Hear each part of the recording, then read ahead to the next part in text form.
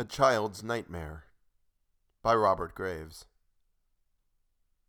Through long nursery nights he stood by my bed unwearying, loomed gigantic, formless, queer, purring in my haunted ear, that same hideous nightmare thing, talking as he lapped my blood in a voice cruel and flat, saying forever, "Cat, cat, cat."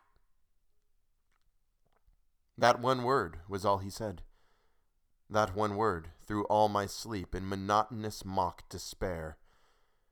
Nonsense may be as light as air, but there's nonsense that can keep horror bristling round the head when a voice cruel and flat says forever, "Cat, cat, cat."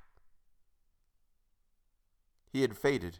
He was gone years ago with Nurselyland, when he leapt on me again from the clank of a night train, overpowered me foot and head, lapped my blood while on and on the old voice, cruel and flat, says forever, "Cat, cat, cat."